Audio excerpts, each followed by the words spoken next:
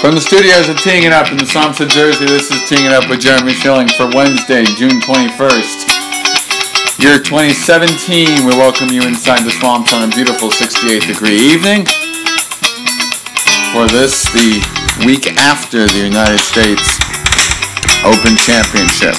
Alright, let's drive the listeners nuts here, and we're going to talk about your boy and your fellow Seminole, Brooks Koepka, at the end of this. So we're going to go in reverse, kind of, as we talk to our friend Sean Davison.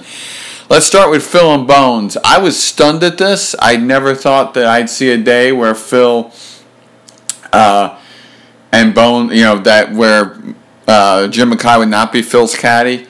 But if you think about it, when he took the lead in Memphis, saw the leaderboard, and then said he got shocked and reacted like a rookie, that raised an eyebrow for me. That was a very odd response, and I wonder if in hindsight that was Phil kind of saying, maybe I got too comfortable with Bones and maybe I needed another voice.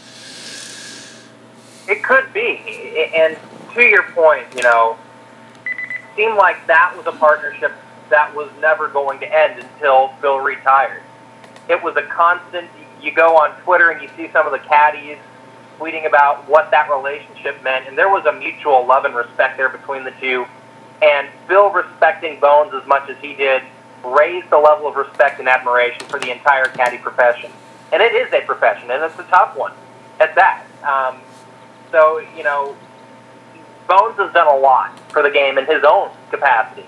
And that's a partnership that has been one of the best in the game of golf, and perhaps even one of the best in all of sport. They were just phenomenal together. And, maybe the fact that they were so comfortable with each other is a reason why Phil has not won in the last 4 years.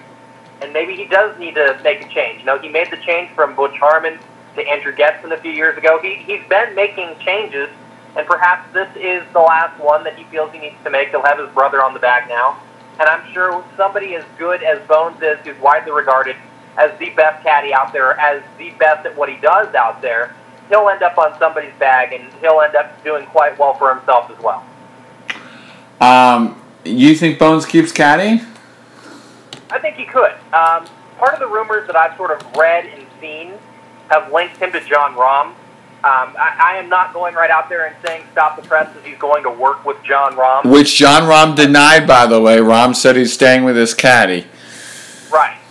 So he's denied that. But I do think that he will wind up with somebody that could use an experienced, voice. Any of these young guys that are coming out on tour right now that might not necessarily have relationships set in stone could use somebody who's been out here and seen these things and won on golf's biggest stages, gone to international competitions. So I think Bones could stay out there. You see Fluff still out there. Fluff's still out there toting Jim Furyk's bag. So I think you'll see Bones Mackay out there for a few more years.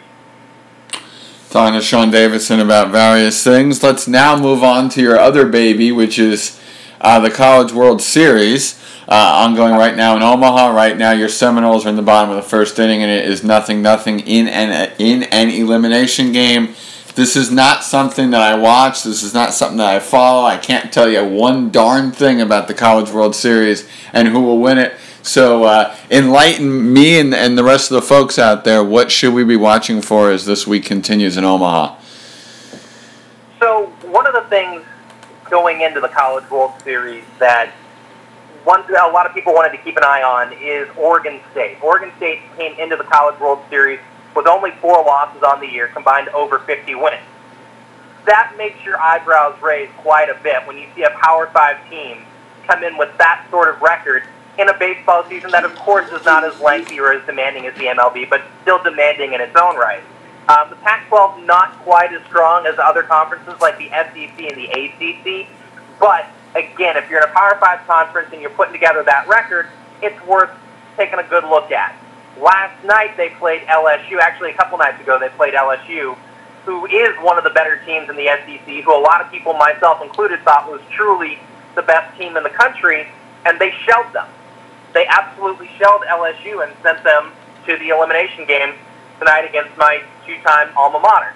So that is tonight's game 2 because LSU has been there and has been a historical program, and because Florida State is now making its 22nd trip to the College World Series, a good story in that is that Florida State at one point didn't even look like they were going to make it to the postseason and swept the ACC tournament, and then got through their regional and got through their super regional to get out to Omaha.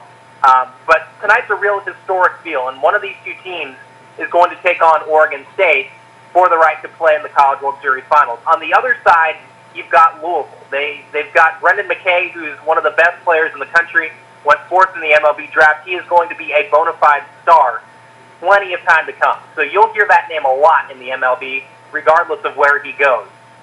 They ended up losing last night to Florida, and the story with Florida is their pitching staff. And Florida is phenomenal on the mound. So Florida's in the driver's seat on that half of the bracket, and then in the other half of the bracket right now is Oregon State.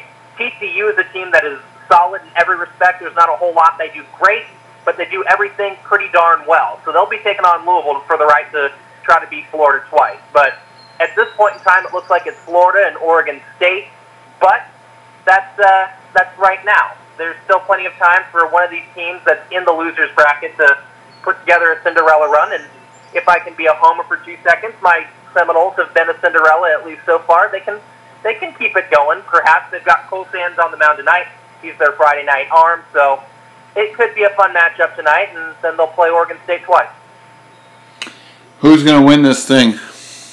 Tonight or the whole thing? For the whole thing. Who will walk out of here as the final NCAA champion of this 2016-2017 school year? Until they lost a couple of nights ago, I thought it was LSU. Considering how well Oregon State beat LSU, I just don't think there's another team in the country that's good enough.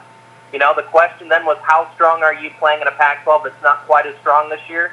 And they answered it emphatically against one of truly the best teams in the country in the LSU Tigers. So I think it's Oregon State. Talking to Sean Davison. All right, it's time. You've known Brooks Koepka for a while. You covered him at FSU. You watch him at FSU. You've seen him go overseas. You've seen him put on muscle. You've seen him do a lot of things. I don't believe that winning the U.S. Open was a surprise to anybody who knows his past. What was a surprise was the fact that it finally happened, and that it. Sorry, it was not a surprise that it finally happened, but that it took so long, and that this was only his second PGA Tour win.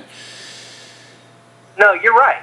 There's been plenty of times that Koepka has found his way onto leaderboards, including a few of the majors that he's played in, including last year's PGA. Granted, he was playing with a taped up ankle, but see, Brooks has been a guy that has all the physical tools, and even so far as to say Stevie Williams said that, you know, he compresses the ball and strikes the ball unlike pretty much anybody else he's ever seen.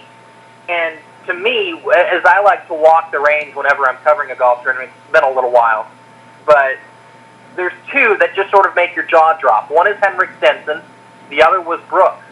And the first time I really got the chance to spend a lot of time with him was when he was trying to earn his temporary membership, and he was getting sponsors exemptions, and Arnold Palmer threw him one to Bay Hill. And at that point, it just seemed like his game was worlds ahead of where somebody who's trying to scratch out sponsor exemptions would be. He seemed a little bit more polished. He was putting together a good run. He came off a good finish in the fall series at the Prize whenever it was leading off, and still does lead off the PGA Tour season. And I could tell then that he was ready, and he was tested. He had to go through a developmental tour in Europe, and got his European Tour card, won over there, finished top 5 in the U.S. Open, locked up his status, won in Phoenix. And then it's just been one thing or another that's held him back ever since. For a while, it was the putter. This year, it's been he can't hit fairways and he can't hit greens, and he hits nearly 90% of both. And when you can hit 90% of both, and you're 24th in strokes gained putting on the year, and you putt the lights out on Sunday, you're going to win yourself a major. What was really impressive to me is the back nine. I mean, the back nine.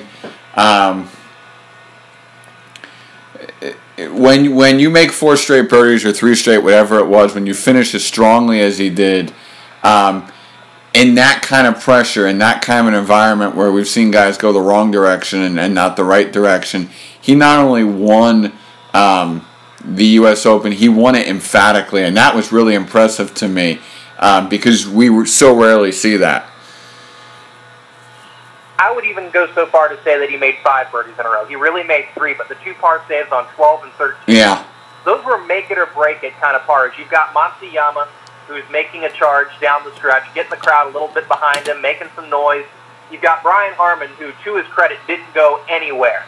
He didn't get some of those birdie putts to fall. He missed that one little par putt, but he really didn't go anywhere. He held station, and at a U.S. Open, typically, holding station will win you a trophy.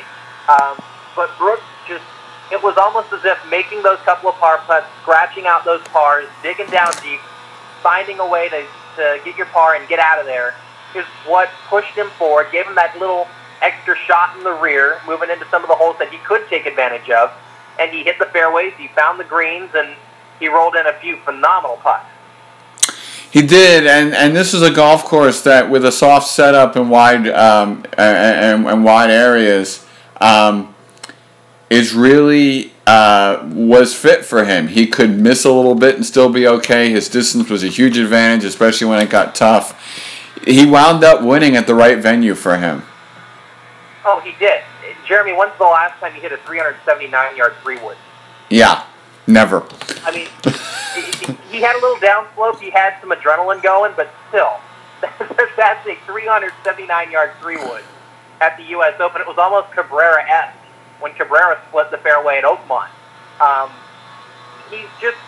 There's something about him. You know, he only has now the 2 wins to show for it, one now being a major.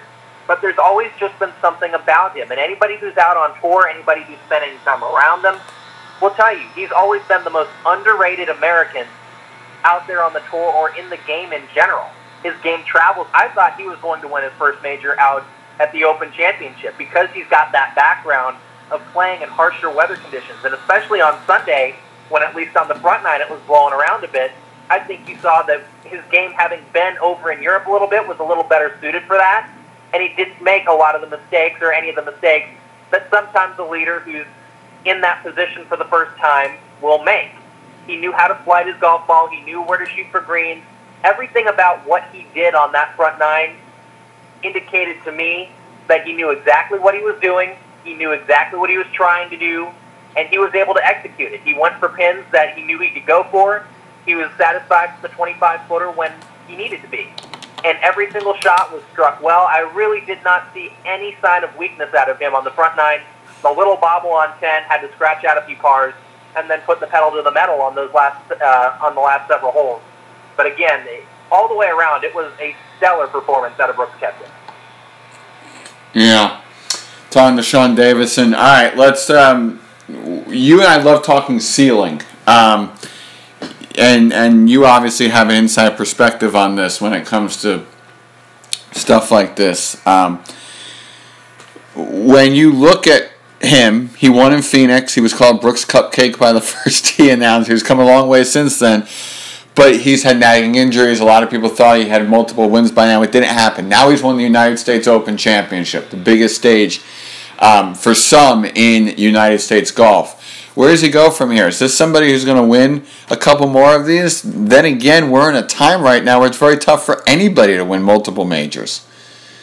You bring up a great point. You know, we haven't seen this parity in quite some time, where anybody, I mean, you're talking about the world's best golfers anywhere around. For a little while, it looked like Xander Schauffele was going to be part of the picture, and he still finished in the top 5. Not to discredit that he wasn't part of, say, the lead 2 or 3. I mean, anybody can put together their best stuff any week and walk away as a major champion. And it happened that it was Brooks this time. But I think with Brooks, you look at what he's done in some of the other majors. He's either finished outside the top 10, just outside the top 10. I believe he finished T11 at the Masters. Or he's been inside the top 10 at each and every one of the other majors. Like, he's finished T5 and T6 at the PGA. He's finished in the top 10 at the Open Championship. I like the way his game travels. And I think for no other reason than you've seen him contend and put himself on the leaderboard time and time again with regularity in a lot of these different majors, you're going to see him bust down the door a few more times. For me, the question is going to be, you've now won twice. The second one was a big one. You're going to be recognized a whole lot more. You're no longer the most underrated American. You just won the national championship in the United States of America. Everybody knows who you are now that pays attention to golf. You know, how he handles that extra pressure, the extra commitments, the extra events that he's going to go to, all the bells and whistles that come with being a major champion. I think that he's really done a nice job of getting his ball striking where it needed to be. He struggled with it early in the year, and he really started to turn the corner. I believe it was around the WGC match play in Austin when he made a bit of a run there. But he's really getting things going, and to me, it's ironic that he worked out with Dustin Johnson, that he lived with Dustin Johnson for a few months, and that he's got the same sort of demeanor as him, because he is just like Dustin Johnson. He can hit it a mile. He's absolutely ripped. He's a freak athlete. I mean, he's just everything that you would expect or, think about Dustin Johnson, except he's a couple years younger. So he's a younger version of Dustin Johnson, and I think that he's going to be somebody that we're going to see for a while. I would not expect or hope that he tweaks his swing all too much, because it works well just now, and I think that it'll serve him well in the future. So I think Brooks Koepka is somebody that we're going to see. I mean, I don't want to get too, arrested by the moment and say he's going to win 7 majors, but I definitely think he could win 2, maybe 3 more, and then if he wins anything more than that, it's great. Let's go through some of the guys who did not pick up a win. It starts with Rickie Fowler, which was the stunning. I was surprised Rickie played as poorly on Sunday, or as lacklusterly as he did. Obviously, what Koepka did put himself out of reach. Same for Justin Thomas after the 63. But for both of those guys, I expected a little bit more on Sunday. From Rickie, to what I just said about Brooks, you're going to have all the expectations, all the pomp and circumstance and whatnot. See, for Rickie, unlike Brooks, who had to go to Europe and go to the Challenge Tour because of the Web.com becoming the official way to get to the PGA Tour, Rickie was able to come right out, play a few PGA Tour events, went into a playoff, nearly won a tournament, went to Q School, got his card, I believe. Or was it Spieth that had to go back to Q School and get his card, or was it Rickie who went to Q School and got his card? I'm trying to remember which. Either one of them went to Q School and got their card. I think it was Rickie. But he played well. So right off the bat, when he came out of Oklahoma State, regardless, there was excitement and expectation. And then for him winning the Honda Classic and winning the Deutsche Bank and winning some of the other tournaments that he's won, going across the pond and winning the Scottish Open, there's that build-up of excitement and expectation on top of what already was.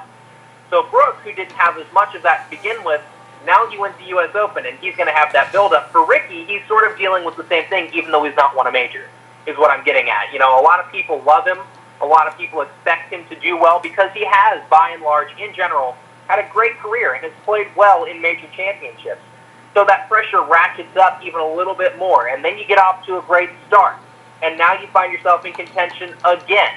And I know he will win a major, and he might just win multiple. But he's going to have to figure out one. And I think what people need to understand is that he's still in his 20s. He's still young. He still has plenty of time. And he's going to figure it out. But we have to be patient and give him time to figure it out. And he will. But he's a great talent. And, I don't want Brooks Koepka winning his second tournament and it being a major championship to overshadow the fact that Rickie Fowler also, despite the fact that he didn't have the Sunday a lot of people would have hoped for, is going to be and is already a bona fide star for the Americans and for the game of golf in general. Is JT going to... I think JT is going to win one of these and maybe multiple. You certainly got the game. You showed it with the 63. Everybody stumbles in their first time in that spot, and that may have been JT's time to stumble. You and I have talked about it a lot. You and I have talked about it a whole lot. It seems like you've got to lose one to learn how to win one. Set aside the fact that coming off of a low round, it's hard to back that up with another one.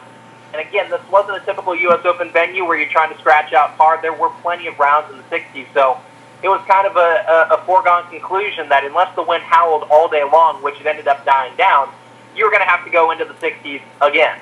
But for him, to me, what JT strikes me as, he almost strikes me as like a 2017 version of 2014 Jordan Spieth, who got himself into contention, who got a little rattled, who let his emotions get the best of him from time to time. You can sort of hear Justin Thomas complaining a little bit, or I don't say complaining, but, voicing his frustrations a little bit after every shot, the same way you could hear Jordan Spieth getting a little up in arms. And, that's just part of figuring out, being in that spot on Sunday in a major feels a lot differently, I would imagine, than being in that spot on Sunday at, Bay Hill. All due respect to Bay Hill, it's not a major. So, you have to figure out how to win, then you have to figure out how to win a major. And now Justin Thomas is going to figure out how to win a major. And regardless of how he played on Sunday, he still finished in the top 10. He still shot a phenomenal round of golf that's going to go in the record books, regardless of which way you spin it.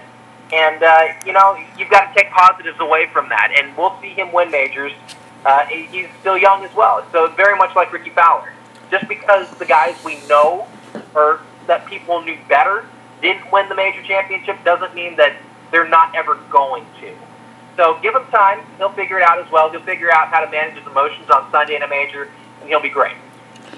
I have a theory about big names struggling, that basically in the post-Tiger era, they feel like it's their moment, and they get nervous, they get stressed, they kind of don't know what to think about themselves. And these lesser names, the Brian Harmons of the world, rise up and play well in big spots. Were you surprised that DJ and Rory and Rahm and all these other guys stumbled? I was not super surprised to see DJ stumble just because he just had a baby. And sometimes you see it go either way. So that's why I say I'm not surprised. I wouldn't have been surprised to see him go out there and win it. The jubilant father goes out there and tames the course. And I wasn't super surprised to, I'm not going to accuse him of being not there mentally. But if he wasn't there mentally because he just had a child 2 days ago, I understand that. It's hard to be committed to what's going on in the confines of a fairway or in the confines of a golf course when you've got a newborn back home and you just became a dad for the second time. So I understand perhaps what happened with Dustin. He's been hurt earlier this year. He still said that things still hurt, like his elbow still hurts at times from that fall at Augusta. Jon Rahm strikes me very much as a Justin Thomas kind of guy, except Rahm doesn't sort of show those emotions on Sunday. He shows those emotions every day if things start going awry. And if there's any tournament, regardless of how easy a course is going to play, that is going to pick at your emotions and pick at your mentality and really pick you apart if you let yourself get down about any single thing, it's the U.S. Open. So in a way, even though I could have seen Jon Rahm playing well, it wasn't necessarily a surprise for me to see him struggle a bit when things started going south and seeing things start to snowball. And again, he's young. He'll learn. He'll figure it out. We're talking about young guys who, for the most part, are just out of college within the last year to 4. So he'll figure it out, and we'll see him win plenty of majors moving forward. Rory was a bit of a surprise, but he's also been injured at different points this year. Jason Day has had, the issues with his mom and whatnot. So, I don't know how much any of that's weighing on him. His mom's now in the clear, but it's just sort of been an up and down kind of year for him as well. But in general, I understand where you're coming from, and it is surprising that these guys who've solidified themselves or seemingly solidified themselves at the top of the game did not play at the top of their respective games this past week at Erin Hills. But, it's 1 week, and in the post-Tiger era, we see a lot of parity, and we see Tiger even mentioned it himself. It seems like guys are missing cuts more often than he ever missed cuts. You can have it 1 week and then you don't have it the next. And for one reason or another, it seemed like a lot of the best players in the game just didn't have it this week. And it allowed guys like Brooks Koepka and Brian Harman, who are great in their own right, to step up and pick up a major championship. Anything else you want to... I forgot to ask the most obvious question. What did you think about Erin Hills? I actually like the golf course, and I like the way it looked. I like the way it was set up. I thinking that it was going to be a links sort of golf course, the first thing you wonder is, goodness gracious, is the ground going to be brown? Is it going to look like it's out of place? I thought it looked really nice. I think that if you're going to count on the wind to blow, and that's what your expectation for those scores hovering around par, which you typically see at a U.S. Open, is hinged upon, then you might want to narrow the fairways. The fairways I thought were a little bit too wide for it to be a U.S. Open kind of contest. I thought, the way the USGA likes to demand things from the players at this particular tournament, the fairways could have been a little bit more narrower, and especially when the wind didn't come and rain did, it just sort of became open season for them with soft fairways, softer greens, wide fairways, 2 hits. But I think in general, the course was stunning. And I thought that, especially at points on Saturday and early on Sunday, the drama was there. It just wasn't necessarily at the score we're used to seeing the leaders at a United States Open. Talking to Sean Davison here on Teeing It Up. Obviously, what happened to Tiger was incredibly sad. When do you think we next see him? It really was. And, you know, it's sad for me, too, because I just got a master's degree, so a lot of my memories of Tiger were as a little boy growing up in the Orlando area, going out to Bay Hill. As a young teenager, going out to Bay Hill and watching him make the putt all the way across the green to win by one, watching him make a putt in the dark to win by one. You know, those are the memories of Tiger Woods that I hold, and I will always hold, and I will always look back on and say I was lucky and beyond fortunate to watch that guy, and to see where a lot of people are concerned about where the future of the game is. You know, it really does, regardless of whether or not those fears are warranted, it really does speak to the impact that he's had on this game. But, you know, good for him for taking the next step to try to get some help. This guy has been beat up and banged around by so many different injury issues. He's been on so many different medications, and nowadays it's easy to get hooked or dependent on those things. And, you know, when one way or another over the past, say, decade or so, we've been forced to acknowledge the fact that just like any of us, just like your next door neighbor, just like somebody who lives across the street, just like somebody who might be in your family, Tiger Woods is human. He does make mistakes. He does fall victim to certain things that you might think that somebody who's seemingly as immortal as Tiger Woods might be able to overcome, or might not even be, but just a blip on his radar. And it's just, he's like the superhero. You know, you never expect to see him lose. You never expect to see him fall apart. And sadly, we've watched that. But what I choose to think, and the way I choose to look at it, is deep inside that man somewhere is the same champion that won 14 majors, that has won nearly 100 times around the world. And that same guy will will himself up off the mat one more time, and will try one more time to resurrect his career. He's had the surgery to fuse the disc that's been nagging him. He says that it's given him instant relief. He's going to try to, he's going to try to take over those demons that are taking control of him now. And I wish him the best. It's almost hard to find the words. It really is, Jeremy, to see where he is now and where I remember him being. But deep down inside himself, I know there's a real champion there, because you can't do all the stuff he did without being a real winner as a person. And I know that in one way or another, whether it's as a father to his kids or whether it's back on some of golf's grandest stages, we'll see Tiger again, and he'll prevail. I'm just glad he's getting help. Exactly. Step number one is the acknowledgement, and he got that right in order. Sean Davison, thanks as always for coming on Teeing It Up and talking about the world of golf and the College World Series. All right, thanks so much, Jeremy. Go Noles. You got it, and that's it for Teeing It Up tonight. We'll see you next week. Have a great night, everybody.